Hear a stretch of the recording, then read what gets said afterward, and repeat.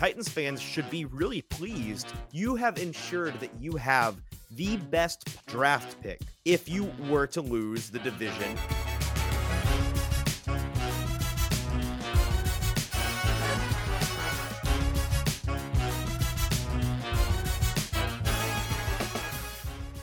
Welcome into the Hot Read podcast for Friday, December the 30th. I'm your host, Easton Freeze, Director of Published Content here at BroadwaySportsMedia.com. We're also brought to you by the 440 Podcast Network, and I am joined on a very early Friday morning. I almost said late Thursday night, but it is now 1 a.m. Friday morning. I'm joined by producer JT. JT, how are you? Are you still awake? I am still awake, and I'm feeling very indifferent after a long day and viewing this game on Thursday night, which is probably one of the most games in the history of games. If I had to rank it, this yeah, game was a game for sure. I would put it in one of the games for sure. 4 quarters. Yep. 11 guys on each side at any Yeah. given moment. There were referees, and boy, There did were they referees let you know. and They let you know that a they lot were of there. yellow on the play. A lot of laundry. We're going to get into all of that. Of course, if you are listening, we appreciate you doing so. We've got a very, very big show today, and I'm excited because I have so much more to talk about in this show than I anticipated us having to discuss. I figured with this game being a throwaway game that meant nothing to the Titans, clearly the personnel situation reflected that. I was afraid we would not have much to say, and we'd be twiddling our thumbs and essentially making a glorified Titans news and best bet gauntlet episode. But no, the Josh Dobbs era of Tennessee Titans football is upon us, JT, and we will make good on all of our misdeeds, our misgivings on Josh Dobbs later in the show. Our mea culpa is coming for all of you crazy, insane college football message board geniuses out there that were telling us that Josh Dobbs is elite. He's not, but he is better than Malik Willis right now. That's for sure. We'll talk about that later. First, I want to, before we get into the actual show, remind people that this is a video show. And today we have a lot. I'm looking right now. 1, 2, 3, 4, 5, 6, 7 clips that I took last night in the Titans locker room. We were talking to players and coaches, as we always do.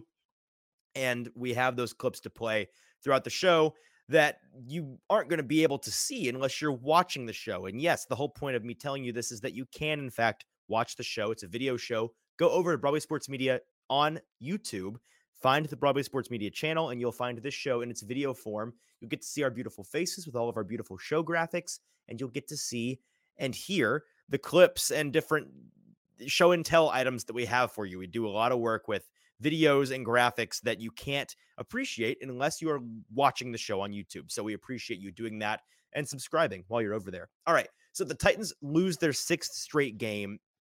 They fall to the Cowboys 27-13.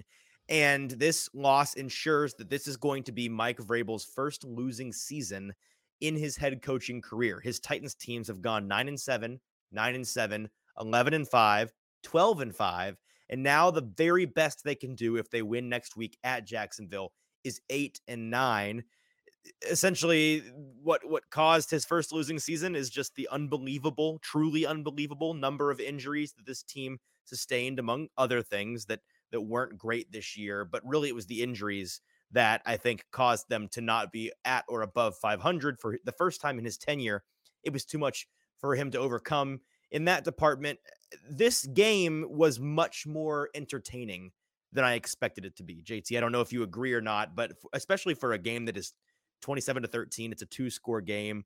At the end of the day, it was actually very, very entertaining to watch throughout. I didn't find myself ignoring what was going on the field as much as I thought that I would. There was a lot to take in from some guys that are further down the Titans depth chart that had some pretty nice nights.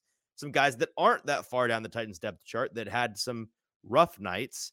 And then, a guy in Josh Dobbs, who, again, we have an entire section of the show dedicated to him that we'll get to in a moment, but he was really the reason that this game was watchable at all, JT. And so I think that ultimately, coming out of this game, Titans fans should be really pleased with this outcome. You have ensured that you have the best possible draft pick if you were to lose the division in 10 days. If you go to Jacksonville and you lose and the AFC South belongs to the Jaguars this year, this loss ensures that you're going to have the best possible draft pick and likely a top 10 draft pick if they end up going what it would be 7 and 10 on the year.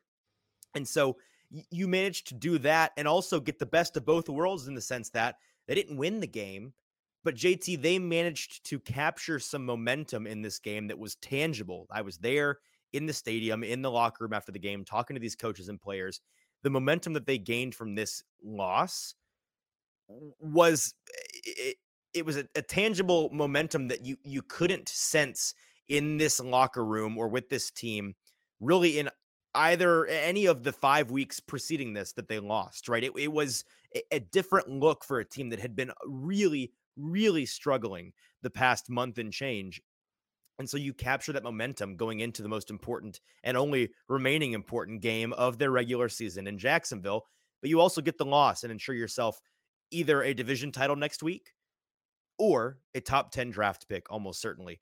The Titans came into this game. I saw Ed Werder from ESPN, who was in the press box with me. It was cool to see him and some other big names in the press box. Tim Kalishaw from ESPN fame. If you have ever watched Pardon the Interruption, excuse me, Around the Horn, he's on Around the Horn quite a bit. He subs in on Pardon the Interruption when one of those guys can't go.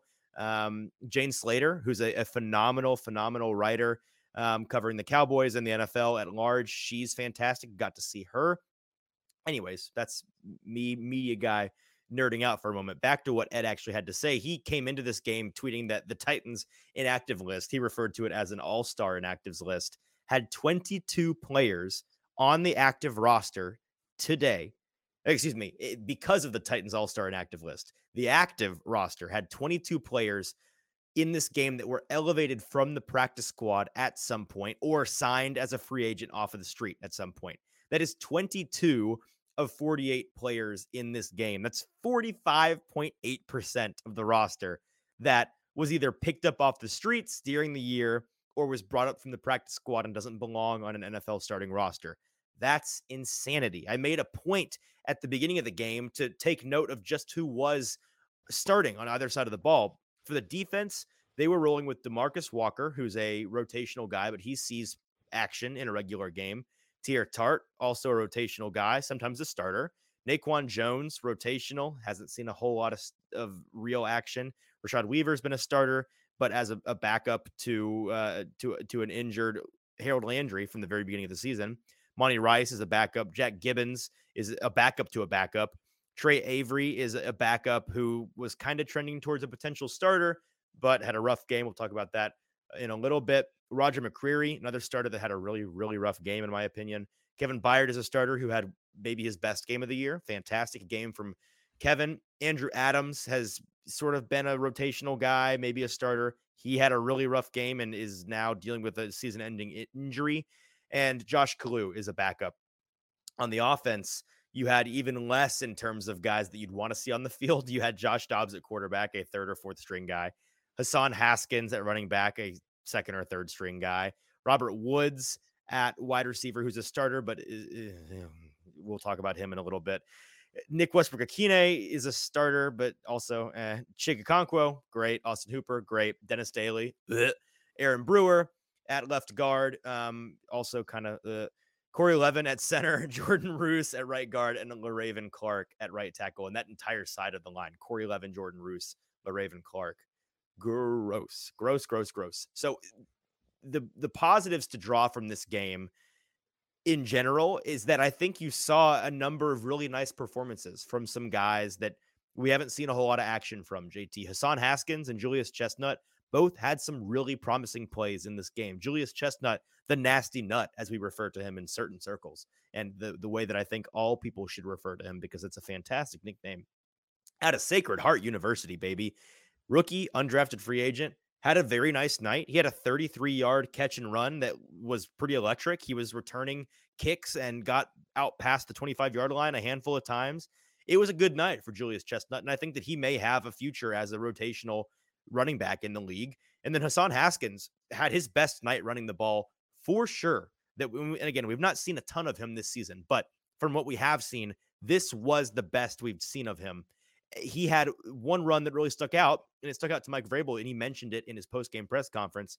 The run on 4th and 2, and the Titans go for it. They're going for broke, 4th and a short 2 in their own in enemy territory, rather, but not deep enemy territory. They go for it, and Haskins is met well behind the line of scrimmage and still powers through and falls forward to get the first down. A really nice physical run, and I know that it made an impression with this locker room and with his coaches. He had a really nice night. I think you also saw a really great game from Teair Tart. Got a recovered fumble, had a sack in there, got banged up a little bit, but finished the game out. Kevin Byard, phenomenal back there. He had 2 interceptions, really keeping the Titans in the game in the first half.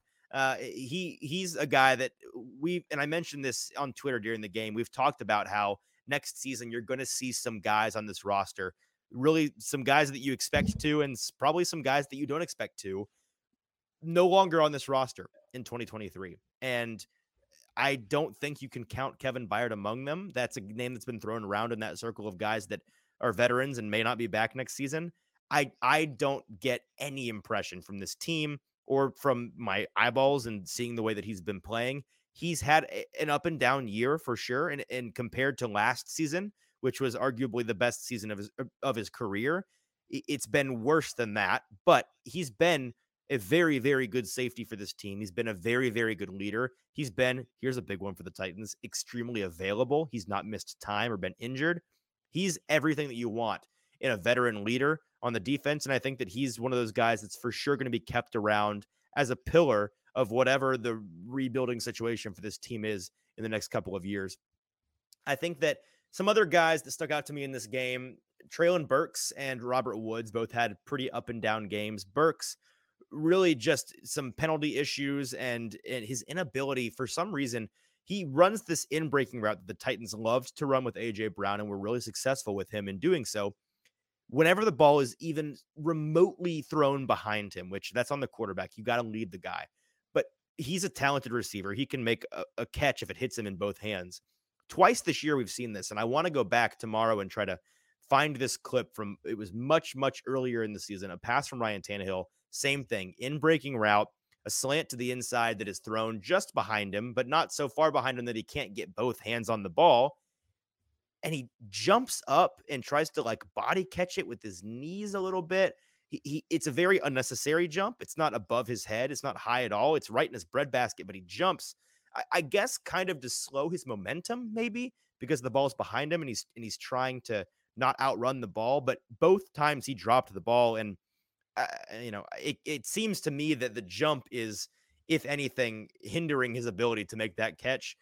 He's got to make that catch. And all of these guys have to make these catches. I mean, Josh Dobbs, in his first start of his entire NFL career, the last thing he could afford tonight was drops from his receiving core, and the Titans receiving core did him no favors in that regard.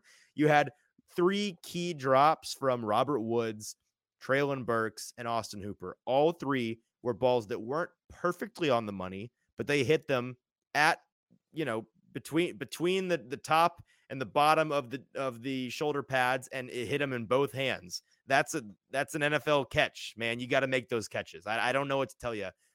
That's a bad look from a frankly bad receiving core, and from the handful of guys in this receiving core. I mean, Hooper and Burks are guys that you expect to be the rare outlier as not a bad guy in this bad receiving core, but they were contributing to the very, very bad receiving core tonight at times. Robert Woods, he kind of redeemed himself in the back half of the game, had some big first down catches, had the touchdown catch on 3rd down, but early in the game, some big drops, some stupid mistakes, falling down when he gets open, not converting another 3rd down earlier in the game. He slips and falls, and the pass sails over his head.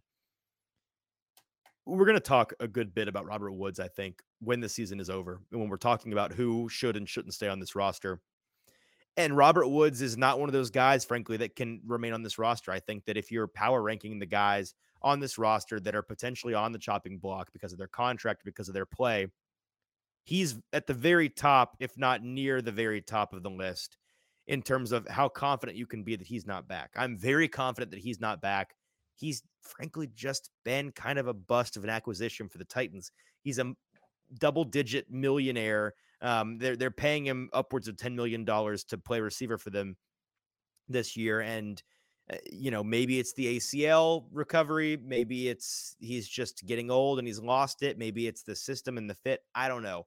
But the point is he's not produced nearly to the level that they needed him to produce. And that's not going to be good enough. And despite their dramatic lack of weapons in the receiving core, I'd be very, very surprised if he is back. Speaking guys that had rough outings, Austin Hooper, I need to pull up here in the game log just how, because it caught my eye when I was looking through the stats.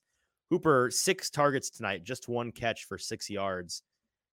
Rough night for your boy Austin Hooper. We finally, JT, mercifully get to end the every single week winners and losers winner category of Hooper and Okonkwo, Chig and Austin. That's no longer in this game.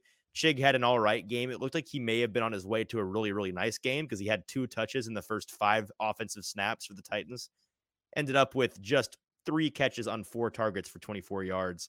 They continue to criminally underutilize Chig. He was averaging 8 yards per catch. I mean, I don't know what to tell you. Get the ball to Chig. More. Double his usage every single week, and then you have hit an acceptable number. He needs to have between 7 to 10 targets in every single game. I don't know what they're doing not giving him the ball more often.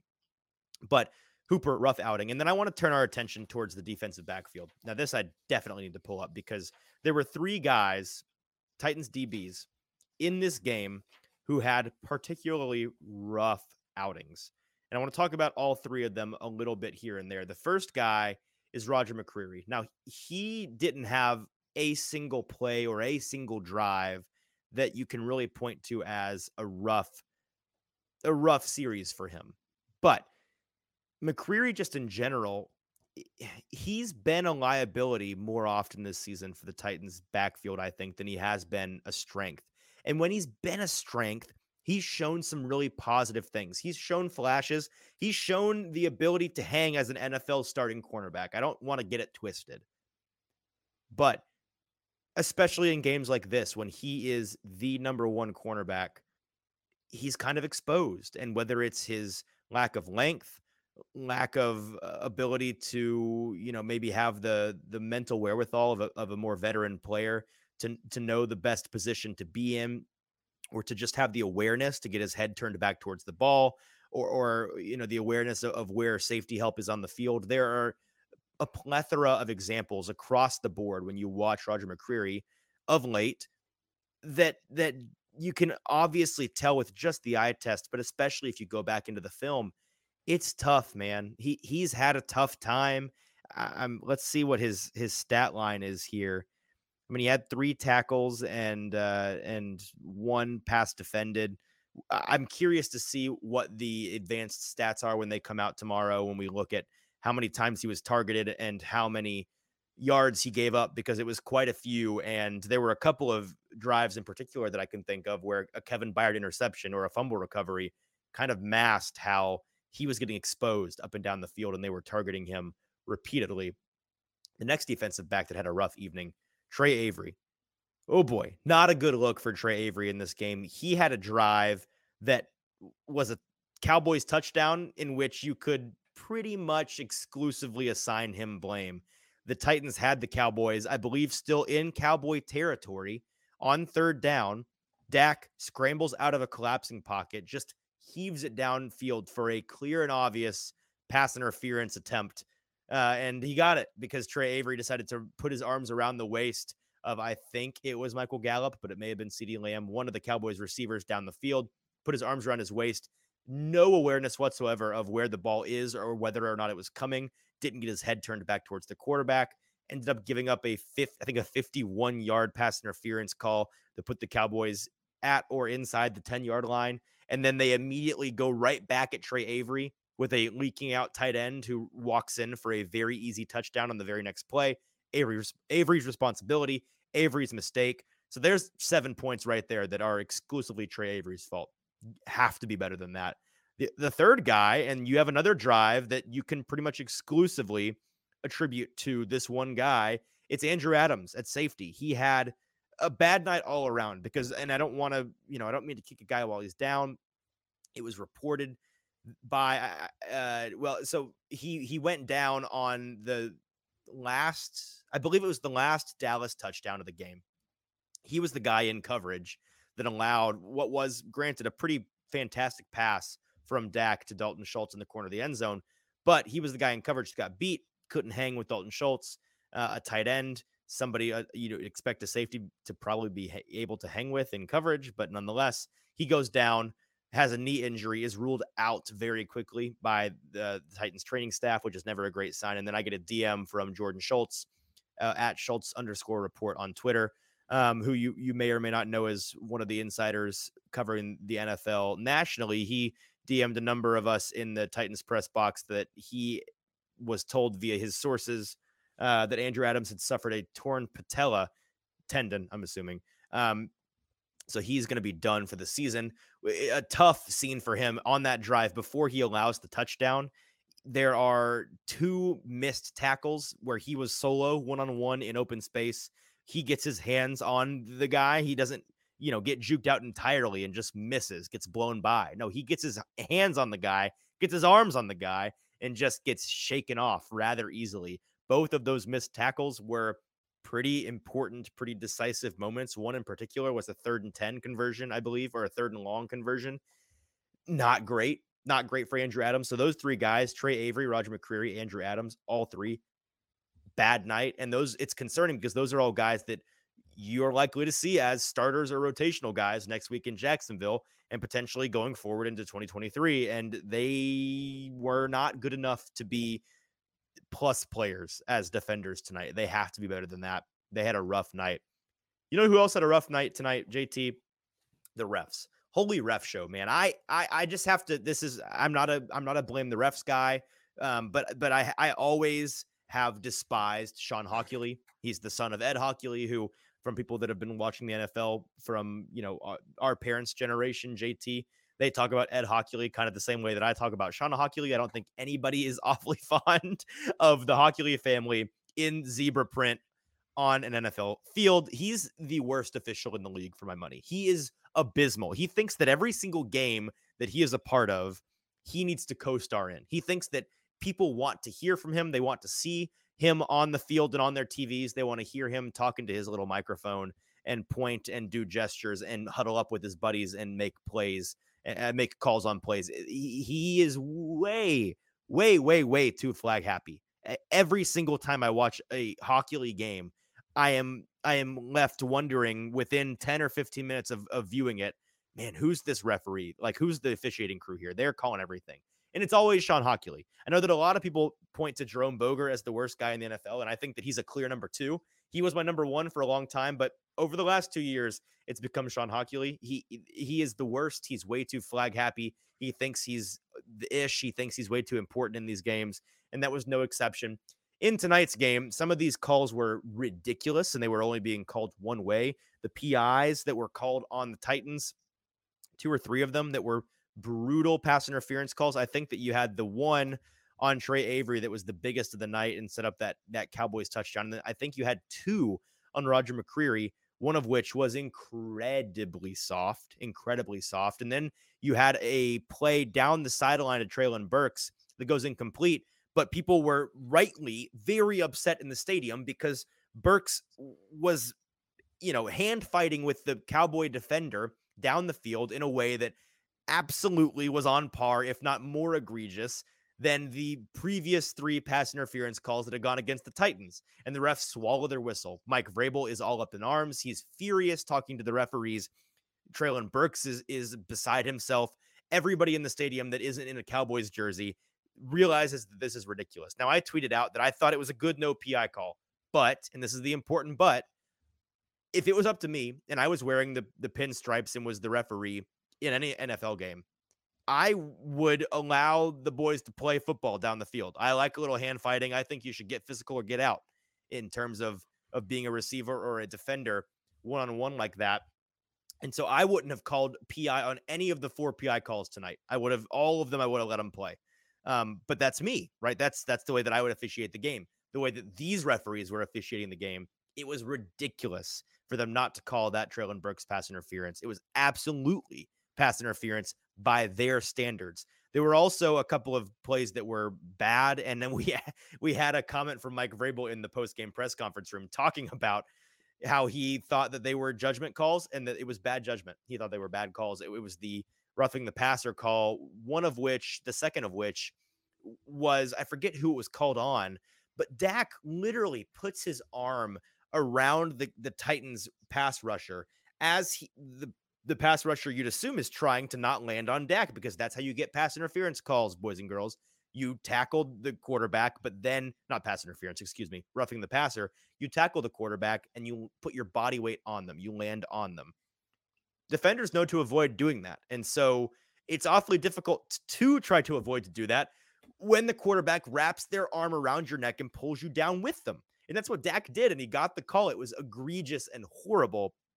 So that's my rant on the refs. We're not going to talk about them the rest of the show, but they were awful, and Ed Hockley should be launched directly into the sun.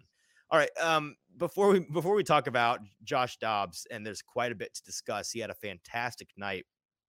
What next for Titans fans and this team? Mike Herndon, our buddy, tweeted this out, and I thought that this was I was going to go through and do this myself, but I'm pretty sure off the top of my head he's rounded up all the important things for us here.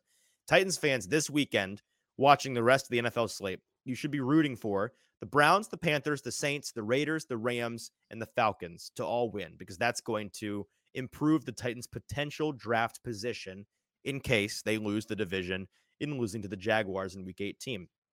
Next week, it's going to set up the Titans to either bring home their third straight AFC South title and get a home playoff game, or they're probably going to get a top 10 pick in the 2023 NFL draft. So that's who you need to be rooting for this weekend. These are all teams that are above you currently in draft order. The Browns, the Panthers, Saints, Raiders, Rams, and the Falcons. All of those teams, any of those teams winning this weekend would be good news for the Titans. All right, let's talk about, well, before we talk about Josh Dobbs in particular, I have a clip from him talking about this team after this game. And we asked him about, an important element to this game was trying to find some positive momentum to go into the most important game of the year with. And we asked, even in a loss like this, even in a locker room with a team who's lost 6 games in a row, hasn't won in a month and a half, what's the vibe? Is there a level of panic? Is there any amount of positive that is being taken from this game? Does he sense his fellow teammates taking some not courage, but taking some heart in the fact that this game was more lively from the Titans' point of view than any Titans game has in recent weeks? Here's what he had to say, and I thought this was a really nice answer. JT, let's play the locker room vibe video, please. Every single person in the locker room understands that. We go out and play a good game. We play how we know how to play football. We don't hurt ourselves. We go play good, clean football in Jacksonville next Sunday, whenever the game is, and we come out with a win, then we're in the playoffs, and we're rolling from there. So we control our own destiny. Guys understand that. Obviously, every time you step on the field, you expect to win, and you want to win. So it's tough when that you don't get the job done. So now we'll go through our process. We'll review the film, review the tape. We have a longer week for preparation for the Jacksonville game, and we control our own destiny. We go out there, we play the football we know we can, and we're in the playoffs and AFC South champs. Clearly, it sounds like from a guy that's only been in this locker room for 8 days, this is a group of guys that still very much expect to win the division. They still understand and appreciate the fact that they control their own destiny, and they're not concerned. They're ready for this challenge. And I think that is a sentiment that is reflected by Mike Vrabel. He said after the game that he was excited, and with a smile on his face, he was excited to get to work these next 10 days, game plan for the Jaguars. And let's be real, guys, they've been game planning for the Jaguars. I mean, how much time and effort did they put into this Cowboys game? They've been prepping Jags since last Sunday. So they're going to have 2 full weeks of prep going into this game. And granted, the Jags will as well. I'm sure they weren't spending a lot of time on Houston in a game that doesn't matter to them.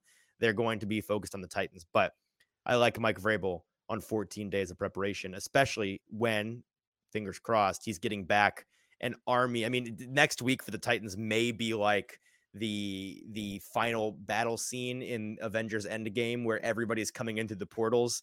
You got Danico Autry and Jeffrey Simmons and Derrick Henry and some offensive linemen, maybe. Like the amount of reinforcements, especially on defense, that this team's going to get could be dramatic, but we'll see. That's Titans fans should keep their fingers crossed. All right, let's talk about Josh Dobbs. Josh Dobbs, in the words of a wise man, Shaquille O'Neal, I owe you an apology. I wasn't really familiar with your game. Just take this from the top, JT. Do you have any mea culpas for Josh Dobbs, or do you want to maybe get into this a little bit and then you can give your piece on him? I mean, I'm not going to go as far as you. I will share my piece in that. Yes, was it probably the right decision to start Josh Dobbs? Probably. Malik Willis in this game? Definitely. Probably yes. Am I going to go down this absolute Vols college football sicko rant of how Josh Dobbs is the greatest quarterback to ever live and that everybody should not have their doubts about him anymore? No, I'm not going to do that. Josh Dobbs is him, man. He's the future of the Tennessee Titans franchise. I can't believe that. I think he probably gives them the best chance out of anyone next week to at least manage this game against the Jags and at least put a product out there that is going to help this team win. But it's competitive, right? That's it's going to be. He's a competitive quarterback option for them. So let's backtrack and let's take this from the top. The Titans moved Tannehill to IR. We're going to talk about that in the news, but that made this situation very clear. We talked on, if you caught, what was it, Wednesday's episode, JT, Wednesday afternoon's episode, we were talking about all of the different Pandora's box options that this quarterback situation, this three-headed monster of Dobbs and Willis and Tannehill looking towards week 18, all the different things that it could mean for this team. Tannehill to IR cleared things up significantly. It essentially left us with two options, right? Either they were either they were resting Malik Willis in this game to protect him from injury so that he can be ready to start in week 18, or they were playing Dobbs to see if Dobbs would be a better option than Willis for the Titans in week 18. And I don't know how you could have come into this game looking at the track record of Willis this season, looking at the comments from coaches and players, how you could think that this wasn't a Josh Dobbs dress rehearsal / tryout to potentially be the starter in week 18. And then after watching him play in that game, it's clear that he's going to be the guy in week 18. Now, it was tweeted before the game by Jeremy Fowler over at ESPN. He's a reliable source, and he said that his understanding of the Titans quarterback outlook for the rest of the year was that the team figured it doesn't hurt to get a look at what Josh Dobbs could be in a game that doesn't hurt them in the standings. They said to Jeremy Fowler, I lost my spot here. They said to Jeremy Fowler that barring an eye-opening performance from Josh Dobbs, Malik Willis will most likely start against the Jaguars. Now, I think this was PR spin. I think that his source was sent by the Titans very intentionally to get that word out. You didn't see an eye-opening performance from Dobbs necessarily, but you saw a performance that was clearly and obviously the performance of a guy that you're going to use in week 18 and not Malik Willis, and significantly better than Malik Willis. So I think that was a source that was very intentionally sent Jeremy Fowler's way. I will say that my immediate reaction when we got this news and when the idea that Josh Dobbs may very well be the Titans starter in week 18, I was immediately reminded of a terrible waste of my time 4 years ago, JT, on the last game of the year, flexed into prime time, into Sunday Night Football, the last regular season game of the year on NBC. The same thing that I think is going to happen with Titans Jags this upcoming week. You had the Blaine Gabbert show taking on Andrew Luck in Nissan Stadium. I was there. It was an AFC showdown. Marcus Mariota with nerve damage in his elbow couldn't go at the last minute, and so we got the Blaine train. It was a nightmare.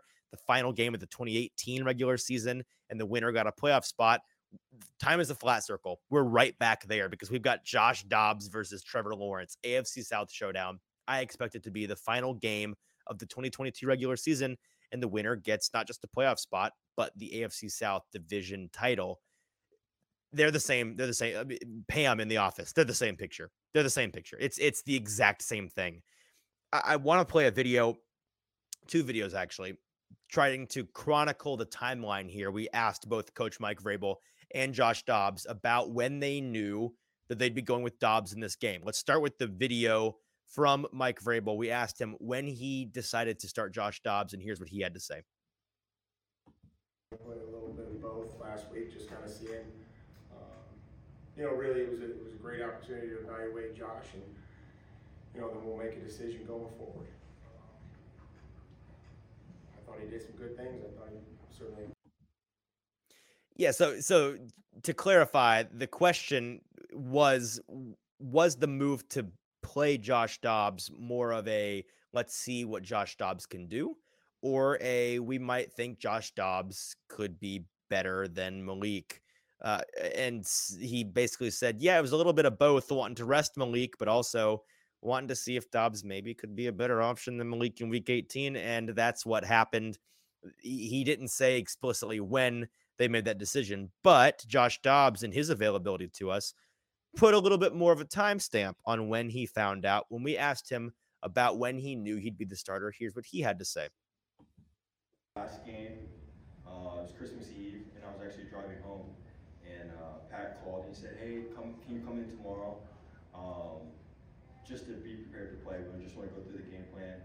We're trying to figure out which way we're going to go, but if you're playing, I just want you to see the stuff as soon as possible. So drove home, spent Christmas morning at home, and then turned around noon, drove back up, had a car finally, so drove back up, and then we started diving into the game plan, and then the next day, they said, hey, we're probably going to start you, so you're going to take all the reps throughout practice, and that's the way we went. Hey Josh, how big a challenge to start a game after just being here 8 days, and how in your mind you think you did? Yeah, I think it's a unique situation, and it's a wonderful opportunity that I really embraced and had a lot of fun with. So there's obviously things that I know that I can do better and be better, especially situationally, looking back through the game, and we'll dive into that because I know we had a big one coming up. But I thought through the preparation and the guys, just how we fought throughout the game, it was great to see. We're throwing routes out there on the field that we haven't even thrown in practice with it being a short week. So just being able to make those plays, make critical plays throughout the game will propel us to this upcoming week where we actually have a full week to prepare for the game. Yeah, so that's Titans QB coach Pat O'Hara, who was talking about calling him on Christmas Eve right after the game, because the Titans played the Houston Texans on Christmas Eve, saying, hey, we might want you back here at the facility. Haven't made up our mind as to who we're going with at quarterback, but in case it's you, we want you to get your eyes on this game plan. And from there, I think that it's pretty clear that this coaching staff, immediately after watching Malik play against the Texans, were thinking, man, this Josh Dobbs guy has only been in the system for 10 seconds, but he might be a better option, and we may want to see what he's got in this week 18 or week 17 game against the Cowboys. That doesn't really matter to us either way. It is also interesting to me, JT, we saw Baker Mayfield go into LA and play for the Rams on short notice, play pretty well. But then after he got a full week under his belt the following week, it looked pretty good. I mean, he's now hanging 51 points on teams with the best defense in the league. So anything is possible. I think that this can go one of two directions, right? And we've seen it go both ways. Sometimes you see a guy come in who's been a backup in the league. They play a game or two, get some tape on him. The NFL gets some tape on them, and then opposing defenses figure them out, maybe figure out what to force them into to make them weaker, force them into that they're less comfortable with.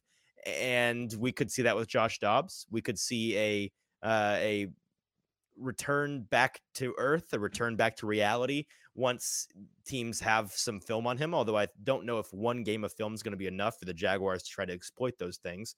You've also seen certain guys like Baker Mayfield, who Josh Dobbs, also a veteran in the league, not nearly the veteran Baker is, but he's been around the block. And you sometimes see those guys when they come in on short notice like this, when they get a full week under their belt, because again, Josh Dobbs came in midweek 2 weeks ago, was in the system for 2 or 3 days before the Texans game. And then this week was the starter. We don't know when he was decided upon as the starter during the week in practice, but even if it was the very beginning of the practice week, it's still a short week. So now he's going to get an extended rest week, a 10-day week, where they get to go in after a weekend of rest on Monday or on Sunday or whenever, and they can game plan all the way through and then play their game on Sunday, probably Sunday night. That could be a significant boost to a guy who, again, has not had a full week of prep under his belt for this team. You could see a big step forward in terms of his understanding of the scheme, understanding of the playbook, maybe some meshing with guys in terms of, chemistry with his receivers. Everything's on the table. And I think that makes this week 18 game with Josh Dobbs really, really fascinating. A point that I want to bring up, and I brought this up during the game on Twitter, we're naturally comparing Josh Dobbs during the game to Malik Willis. And at the, I believe, 2-minute mark, the 2-minute warning in the first half, he was already 7 for 13 for 110 yards passing, which is more yards than Malik Willis had in any of his 3 starts this season. I just tweeted that's kind of a tough scene for the rookie. And a number of people, I have a gripe with some of you on Twitter. This is ridiculous. And I'm going to call out a guy. It's not just him, but I'm going to call him out because I know that we're cool. At Bonafide Bro, who again, we're cool, we're friends, but this is a bad one from him. And there were a number of people that were like this, but he replied to the tweet basically saying that, like, are y'all really going to do this? Why are y'all all tweeting this out from the press box? Like, why are you doing this to Malik? First of all, we're not doing anything. We're reporting facts, whether they reflect what we thought beforehand or not. It's my job to report facts on the ground as they are and not selectively to fit my narrative. I asked him, do you think that this is a good look? And he said, no, I'm cherry picking stats to fit my agenda. Now, I don't know what kind of agenda I could have against Malik Willis. I mean, my agenda before this, JT, unless I've gone crazy, my agenda was Josh Dobbs sucks and Malik Willis is the better option. So if I'm reinforcing my agenda by pointing out, hey, Josh Dobbs has already got a better stat line in this game before halftime than Malik Willis has had at all this season. Oh, and he's doing it with the worst supporting cast than Malik Willis ever did. That's me doing a very bad job of reinforcing my narrative, because that is the opposite of what I had been saying for 2 weeks. This is ridiculous that people, I mean, Mike Herndon tweeted this out, that we've officially entered the Mariota zone, trademarked, by the way, where nothing can possibly be Malik Willis's fault.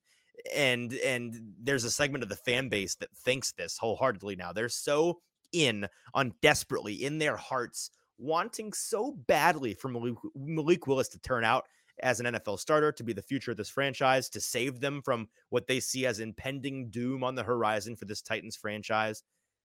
Guys, you can't think this way about an NFL player, let alone a quarterback. The idea that they can do no wrong. When they do something great, it's on them.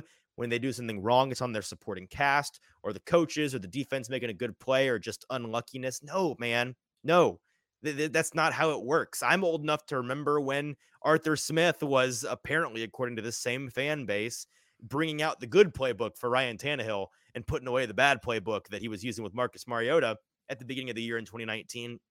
No, man. Just turns out Marcus is not a good quarterback.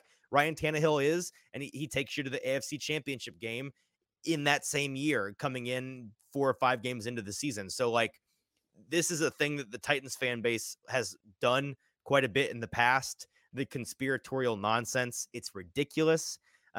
We got to speak to Kevin Byard about Dobbs' performance in this game after the game, and here's what Kevin had to say on Josh Dobbs' day. And pay attention to the very end. He mentions his expectations for whether we'll see Dobbs in week 18. I mean, I think he did a really good job of just, Coach always talk about the operation. I think Todd did some good things, kind of moving him outside the pocket, doing some things like that. He made some really good throws.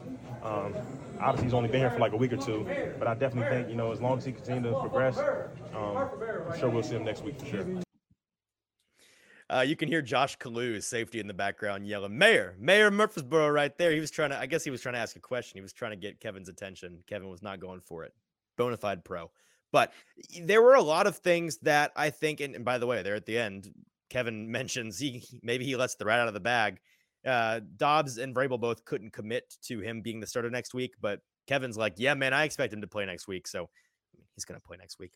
there were a number of things in the Josh Dobbs Titans offense that were working really well. You had Racey McMath shots down the field. That was a very nice throw and catch, something that I'd been wanting to see all season. I hyped up this potential for the Titans offense in Racey McMath in the preseason and in training camp, because we saw him do that exact same thing you saw tonight all through camp. And then the injuries kept him off the field. Big bummer there. You saw Traylon and Chig get yards after the catch opportunities. Love that.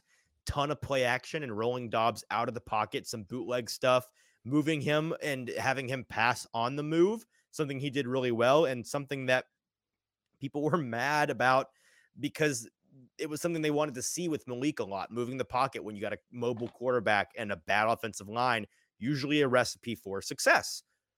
Not when a quarterback can't throw on the run. And we saw this was a thing that Malik didn't look very well equipped to do in the preseason. There was a very famous clip that I put out, and I know that tens of thousands of people saw it. Malik's ability to throw, moving to his left in particular, not great, man. Not great. It's not a strong suit of his right now in his career. So again, a lot of this is as much an indictment on Malik Willis and where he's at right now as a rookie with plenty of room to grow still, but still very raw. It's as much an indictment on him as it is a positive reflection of Josh Dobbs being great. In reality, this is just the lesser of two evils. They're both backups in the league. Josh Dobbs is not, in fact, the future of the Tennessee Titans franchise, and he's not going to be a guy that is your savior. He is, however, a significantly better backup quarterback than Malik Willis right now, and he's a guy that does give them a chance if they get back some key guys at positions where there's injuries. He gives them a very real puncher's chance of winning the division in Week 18 in Jacksonville. You saw, and this was an important note to me just before we move on to the last video we've got. Last two videos we've got. James Foster, friend of the show, obviously, going to have him on again soon, hopefully. He tweeted out that, just as a reminder to everybody, coaches, they call plays that they know based on practice reps that their players can execute.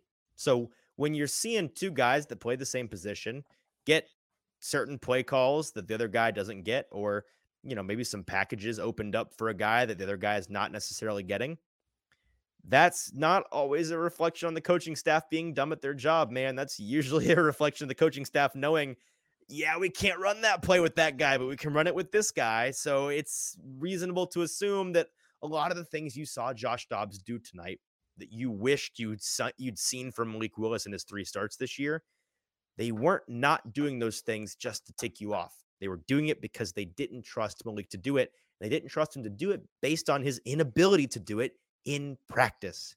Every single day they see him try and they see him not do it well, clearly because they don't have him do it. When they see Josh Dobbs do it well in practice, they let Josh Dobbs do it in the game. Crazy how that works. There are concerns with Josh Dobbs. I don't mean to hype him up as the savior, the prince that was promised. That's still Chig Okonkwo. Don't worry. Josh, I asked after the game about what his personal to-do list would be this week. He hasn't had an opportunity to watch the tape yet, and I mentioned that qualifier to him. But I say, just based on how you felt the game went for you in your first start in your NFL career, what would you say is on your short list of things to try to clean up for yourself this week? And here's what he had to say.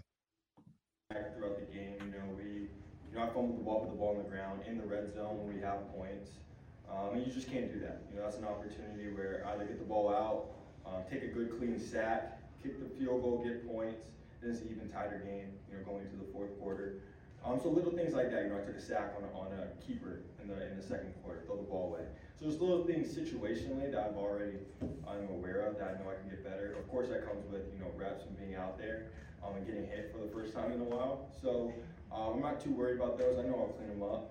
I'll be excited to dive into the tape with the coaches and continue to grow and improve as quickly as possible and give the team the best chance that we have to win. So his ball security is a real concern, and I don't want to gloss over that. He lost the ball 3 times in this game, 2 fumbles and 1 interception. One of the fumbles was recovered by the Titans, but nonetheless, ball security is a problem.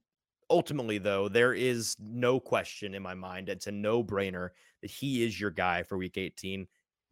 Anyone with a brain who's a fan knows that, as long as you're not high on Malik or I guess blinded by Malik. Anyone in the coaching staff knows that, in the front office knows that, in the locker room knows that. He's the guy. He's going to start in week 18. We asked Mike Vrabel whether or not Josh Dobbs will be the starter in week 18, and shocker, he didn't want to answer. Here's what he had to say about Josh's potential to start in week 18 over Malik Willis. We're excited about having Malik. We're excited about some of the things that he's done, and we'll continue to just digest this over the weekend and kind of make a decision. Malik has worked hard, but then we just have to kind of see where we're at with the quarterback position here going down to the last week of the season. Yeah, Mike, I don't really believe you necessarily that you're excited to have Malik. We'll talk about this more at a later date, probably in the offseason. I'm not sure that Mike Vrabel is a big Malik Willis guy. Talked about this a little bit with Mike Herndon yesterday on the mic, or 2 days ago on the 2 days ago. It's almost 2:00 in the morning. I'm losing track. About whether or not we thought Mike Vrabel was a big Malik Willis guy. And our answer was a resounding, probably not. I don't think that it's a great fit, but yeah, so it's going to be Dobbs. They're not going to announce it yet, but that's the way that it's going to be. And that's the way that we're going to be ending my recap of this game. Let's get into some Titans news, JT. Before we do that, real quick, as a reminder, if you are a potential advertiser in the Middle Tennessee area or in the Tennessee area or wherever, if you have a business or an employee of business that you think would be a great fit on the show, we are looking for advertising partners for relatively affordable for many of you companies out there to advertise on the show. Get your product talked about and in front of the eyeballs and ears of thousands of people and tens to hundreds of thousands of people on our social media. We would love to talk to you and just consider a partnership. We're going to be doing a lot of this in the spring. If you are interested or maybe interested, reach out to us via email. You can find it on BroadwaySportsMedia.com. You can find our emails there, or just shoot us a DM on Twitter. Reach out. Would love to hear from you. All right, JT, let's get into some Titans news.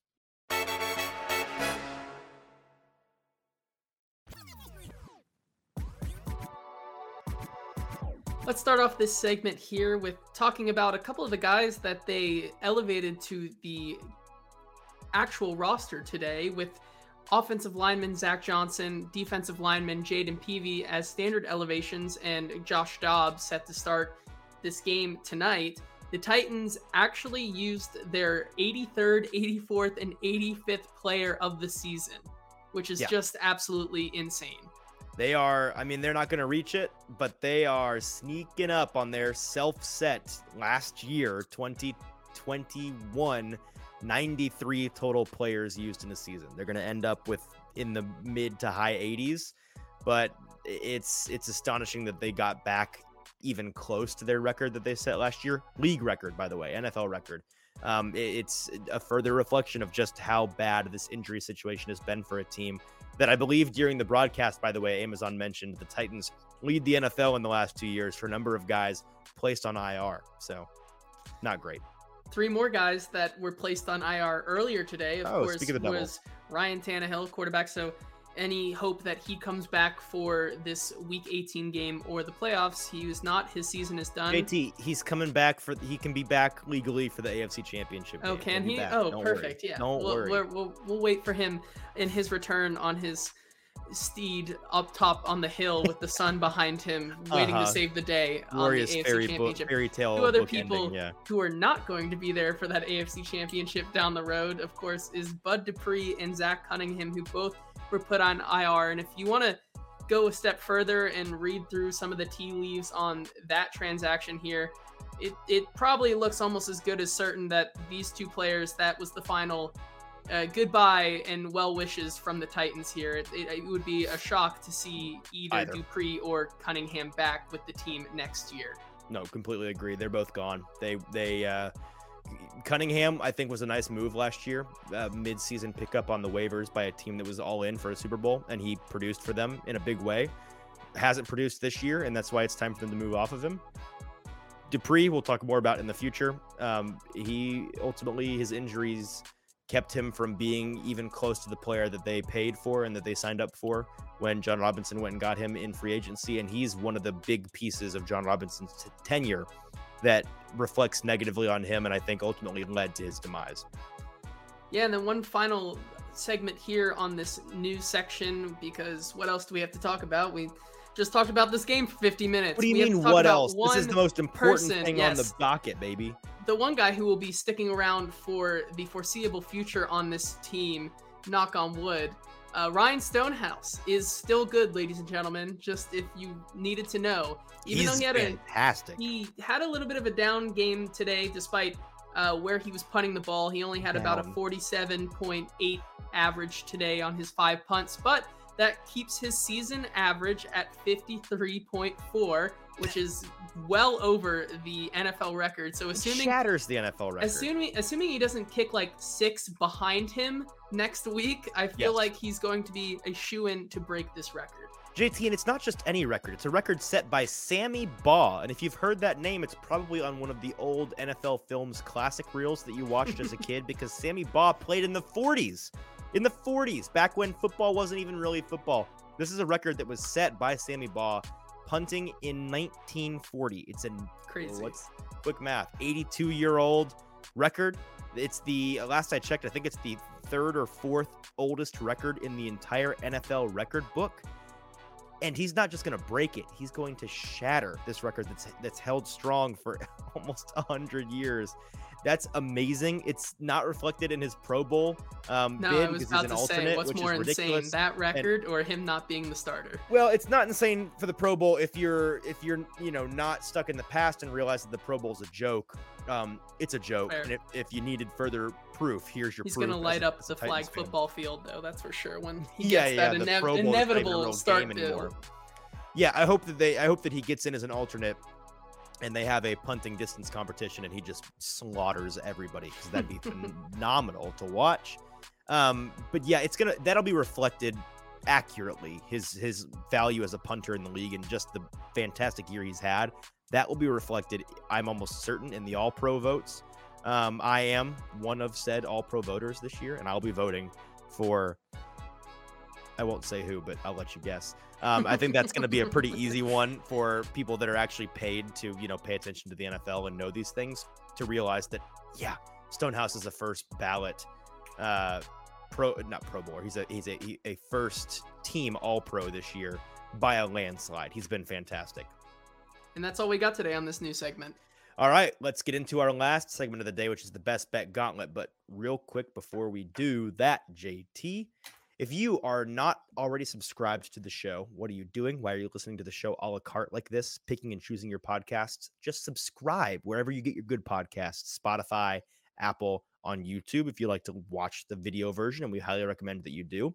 Please subscribe, leave us a 5-star rating and a review. I'm going to give you guys a prompt, just a prompt for your review, because it always helps to have some direction. Here's the direction. I want to hear in your review that you leave us your favorite element of this show, because I'm curious, what is the one thing about this show that you're like, I always tune in for that? I love the Best Bet Gauntlet. I love winners and losers. I love No Flags Film coming on for Jack Foster. Jack Foster. That's a guy who covers the Vols on Twitter that I follow. That's not who I mean. James Foster. Fridays. Whatever your favorite part of the show is, let us know, and then let us know your least favorite part of the show. The thing that, like, if you could just control this show from an editorial standpoint, and you could just turn one thing off forever, what would it be? So leave us your favorite and least favorite part of the show in your reply. We'll read it on air. It'll be very, very helpful to us to get those just from an information standpoint, but also having those on the show on Apple or on Spotify, very helpful for us to sell the show and the algorithm and all that good stuff. We very much appreciate you doing that, and leave us your Twitter handle or your Instagram handle or whatever you want. We will shout you out by name. We'll follow you. We'll tell all of our hundreds of listeners to follow you. So it's a win-win here. It's a win-win. Let us know what you hate, what you love. Looking forward to reading those. All right, JT, it's time for the Best Bet Gauntlet. My favorite segment of the week, because it's the last segment of the week, and we're here to make some money. Just to recap, you had a forgettable week last week. Forgettable week. Actually, I wouldn't say forgettable. I'd say another F word, frustrating. It was very frustrating. There was a couple of bad beats games here, bad beats, I would say, that got lost in the witching hour that just kind of made me bash my head against the table. But I digress. I did go 1-4 last week. Easton, you had a respectable 3-2 week. It's been my go-to all years. 2s and 3s and 3s and 2s, baby. If you're looking at the records right now, Easton still in a commanding lead here at 42-34-4. And I, once again, with an abysmal week, fall just one game back of 500 at 37-38-5. And I'm guessing if people are doing their homework right now and leaving that review, they're probably getting rid of my section of the Best Bet Gauntlet until I can not pick games anymore. Until please. I can get back into the green here, but I digress. Hey, you got 2 weeks left. We're rooting for you. We're gonna be in the money as a show. I know that we are. I think we are because I came to play this week. That's what you were telling me. 2 o'clock in the morning. I'm excited to talk about my best 5 picks here, and I get the first pick. You do. This week. Take the floor, please. So without further ado, my first pick of the week. It's going to be selling on the Minnesota Vikings, as everybody and their mother should this week. I am taking the Packers at home, -3.5 against the Minnesota Vikings. And really, this pick comes down to how dominant the Packers have been in the month of December. The Packers have won 14 consecutive games in December, tying the second longest streak in NFL history. Not only that, but Aaron Rodgers is 52-31 against the spread versus NFC North opponents in his career, including 14-8 since 2019. Rodgers is also 27-4 straight up and 21-10 against the spread at home in December or later in the regular season. If you didn't listen to all those stats, all you have to know is that Aaron Rodgers is very good at home and against his rivals in December. And once again, it's one other game this season where a team well over 80% mark is actually an underdog. There you go. Last time it happened was against the Lions, and the Lions absolutely schooled this team. I'm not buying into the Minnesota hype. I don't know how many people are, but I'm going to take the Packers here -3.5 at home. Love that. I would have taken it if you hadn't. My next pick, and I love this one this week. My first pick, that is, of the week 17 Best Bet Gauntlet. I'm taking the Jets -2. They are giving 2 on the road at Seattle. This is, for a number of reasons, my favorite pick of the week. One, the Jets are getting back Mike White. No more Zach Wilson. Good riddance. Be gone forever. Please, I'm begging you to. And another interesting tidbit here is that when you look at road teams traveling from the East Coast to the West Coast, they've performed really well in recent years. Since 2016, they've gone 63-43-5 against the spread. That's nearly 60%. And that's what the Jets will be doing, travel to play Seattle in this game.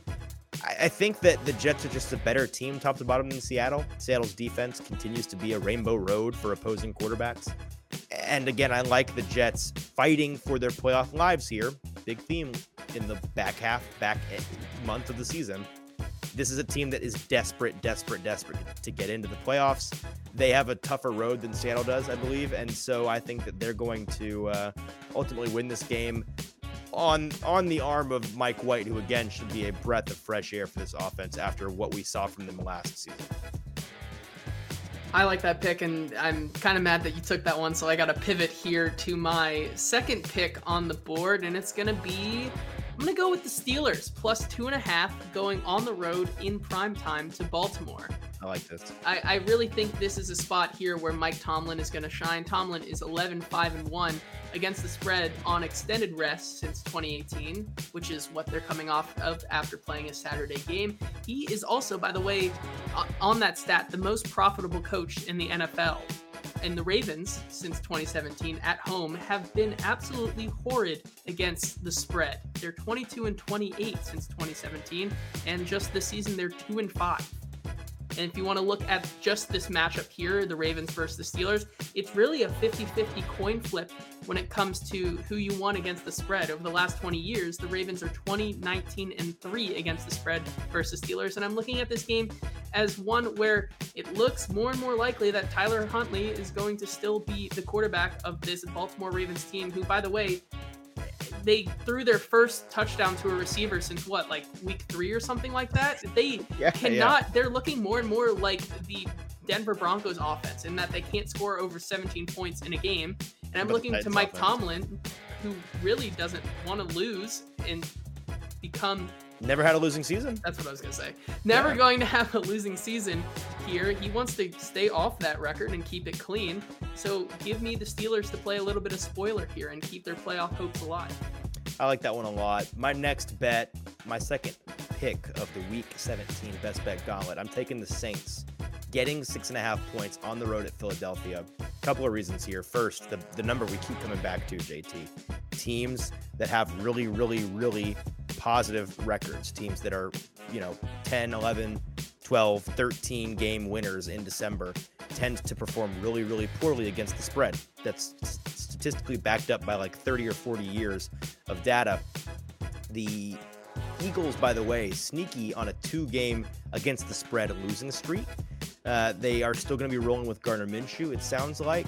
And the Saints are just a team that I think is built to play pretty good spoiler to this Eagles team. They've got some banged up guys, the Eagles do. I know that Miles Sanders was on the injury report. That'd be a significant hit for them. The Saints are healthy, and I think that they've actually quietly kind of found their stride. The past 2 weeks, they've gotten back-to-back wins. And I think that they're going to be ready to face off against a team that, again, they're probably not going to beat. But I would be surprised if this game ended over a touchdown just because of the state of the Eagles, the fact that Hurts is not going to be in the game. And statistically, this is a game that the Saints in December against an Eagles team with this record cover at an astronomical rate. I like that pick, especially considering how dominant the Saints defense has become over the past month or so. Hey, this is crazy, by the way. Sorry. I just found this, and this is fascinating. On the Action Network app, you can see the number of bets placed versus the amount of money bet on a side. The percent of bets, just total bets, ignoring the amount of money involved, 63% of them are on the Eagles. Only 37% of the bets are on the Saints.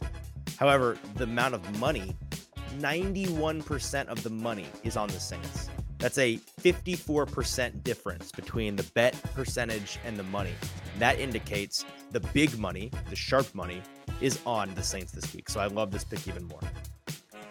With my third pick, and one that I think all of you Titans fans can get along with here, is going to be the Houston Texans at home getting 4 against the Jacksonville Jaguars. Let's go Texans, baby. And this one might win your way out of the first overall pick. Sorry. Right?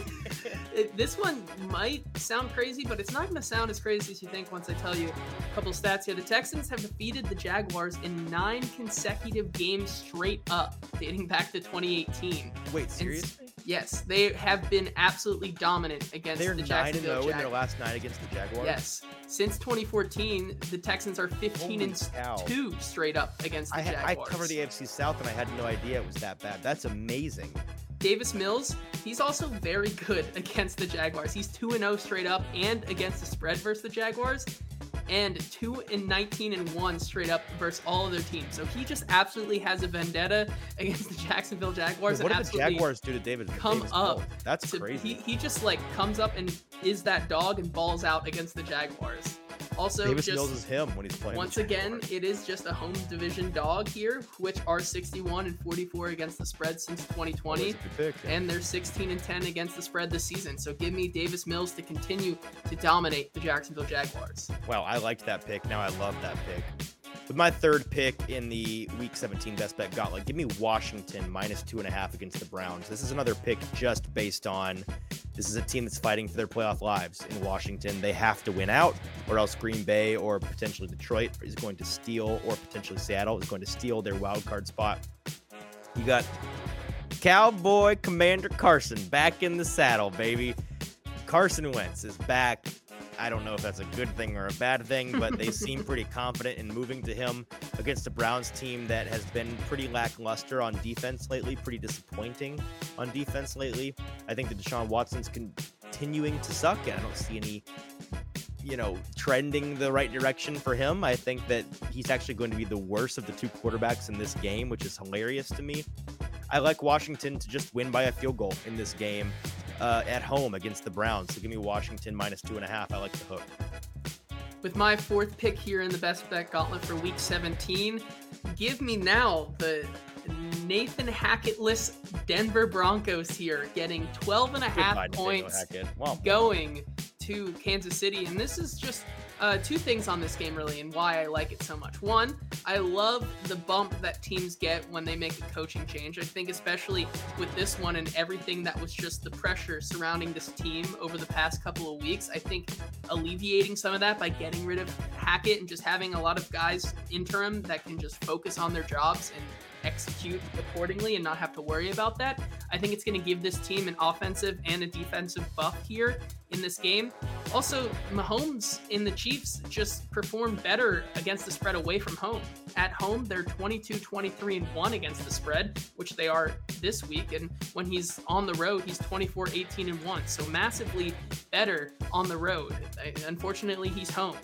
Another thing here is just Russell Wilson, who has once again tied his bathrooms to touchdown ratio, but I'm looking for him to break that ratio. He's going to break it, baby. And he's going to break the narrative this week. Russell Wilson is 35-19-2 against the spread in his career as an underdog, including 5-2 with the Broncos as an underdog. And one more little snippet here, because Denver is such a big underdog this week.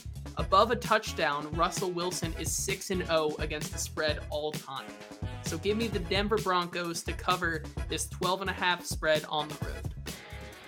Interesting. I like it. I like a big, gross, ugly pick. With my fourth pick in the best bet gauntlet, I am going to go with Chicago, getting 6 points on the road at Detroit. This one hurts my heart a little bit because I want Detroit to win and win comfortably, but I think that this is going to be closer than a touchdown or 6 points. I think that Chicago does the one thing that Detroit can't do very well, which is run the ball. And by Detroit not being able to do it well, I mean they can't stop the run. Clearly, they allowed 8.8 yards per carry against the Carolina Panthers last week. Over 320 yards of rushing in that game by Carolina. Unbelievable how bad that run defense was last week. I don't know how they're going to fix that magically this week. It'll be better because there's no way for it to be worse. But how much better? This team in Chicago is able to run the ball. It's kind of all they're able to do. They've got a running back who's a little bit underrated, a little bit vanilla, but he can get some significant production. And then they've got a quarterback, more importantly, who can run for 100+ yards in a game. We've seen him do it already multiple times this year. I think that they're just a scrappy team that's going to keep it close. So I like Chicago +6 at Detroit. With the final pick in the best bet gauntlet here, we're going to break our 1 week streak of not having a head-to-head because we're going right back to it here. We are back at it. And with our final pick here, we are going to go to this New York Giants-Indianapolis game. I will be taking the Giants -5.5, and Easton will be taking Indianapolis +5.5. Now, here's why I think the Giants are going to cover this game pretty comfortably. Nick Foles, once again, is getting the start for the Colts. Foles is 3-11 straight up in his last 14 starts dating back to his playoff days with the Eagles. And the Colts are 7-8 on a 6-point teaser this season, the worst record of any team in the NFL. The Giants, however, are 11-4 against the spread this season, and that's their best against the spread start since 2008. And Daniel Jones has been quietly good at closing out bad teams. He is 13-8 against the spread versus teams off a straight up loss, covering 5 of his last 6 games in that spot. I see Nick Foles continuing to struggle, and the Giants, looking to finally clinch their spot in the playoffs, are looking to get it done. Give me the Giants -5.5. So the reason I'm taking the Colts +5.5 is the simple fact that I think this Giants team is overinflated. The line is overinflated for them. I think that they will probably still win the game, but I think that Indianapolis with Foles isn't all that different from Indianapolis with Matt Ryan. I think they're both pretty washed. I think that Foles can't possibly be worse in this game than he was last week. And simply put, I think that this Colts defense is good enough to hold a Giants offense at bay. I think that it's going to be closer than I think it'll ultimately probably be a field goal game. The Giants will win. But I like the number of points that Indy is getting in a very low total game. I believe the total in this game is like 40-41. So I just like the big dog here. All right, that's going to do it for our best bet gauntlet. In review, JT taking the Packers -3.5, the Steelers +2.5, Texans +4, Broncos +12.5, Giants -5.5. I am taking the Jets -2, the Saints +6.5, the Colts +5.5, the Commanders -2.5, and the Bears +6. And my I'm more so sorry. pick Please, of you the week mentioned here. this. Yeah. As you were going to say, 2:15 in the morning, I've gone insane at this What do they say, hour JT? of Nothing the good day. happens after Nothing midnight. good happens after midnight. However, I'm going to break the laws of physics on this show here and give you Okay. one final pick that goes against all laws of aviation and physics and science and whatever you have, because I'm going to be taking with my favorite pick of the week that I didn't even use. I'm going to take the Bengals, but not as a +1 home dog. I am teasing the Bengals up to 2.5. So basically, I'm betting on the Bengals to win by a field goal in this game, mostly because it's a homer pick, and also I will be at the Bills-Bengals game. I was about to say, does this have anything to do with Monday the fact that you'll night. be at the game rooting for the Bengals? Super excited to be there. We'll be doing a little bit of stoogery and reporting from that game, see how that goes as from the AFC side, but I'm excited to go to that game. And if you want to tail me on that one, please do, because that is my favorite pick of the week, and I will be very excited to see that one out. All right, those are our picks, including JT's bonus 6th pick with the teaser as a favorite made from an underdog. I like the confidence there. That's going to do it for the show at 2:16 a.m.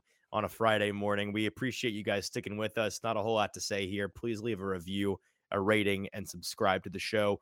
We will be back with you on Monday, at some point on Monday. I can't promise what time of the day, but I'll have a show from Colorado, where I'll be this weekend, but probably going to be talking to somebody, maybe James Foster, we'll see, about the Titans and Josh Dobbs and all of these things that percolate over the weekend, reviewing the weekend that was in the NFL, all that good stuff. Until then, for producer JT, I am Easton Freeze. Thanks for sticking with us. Have a great weekend, everybody.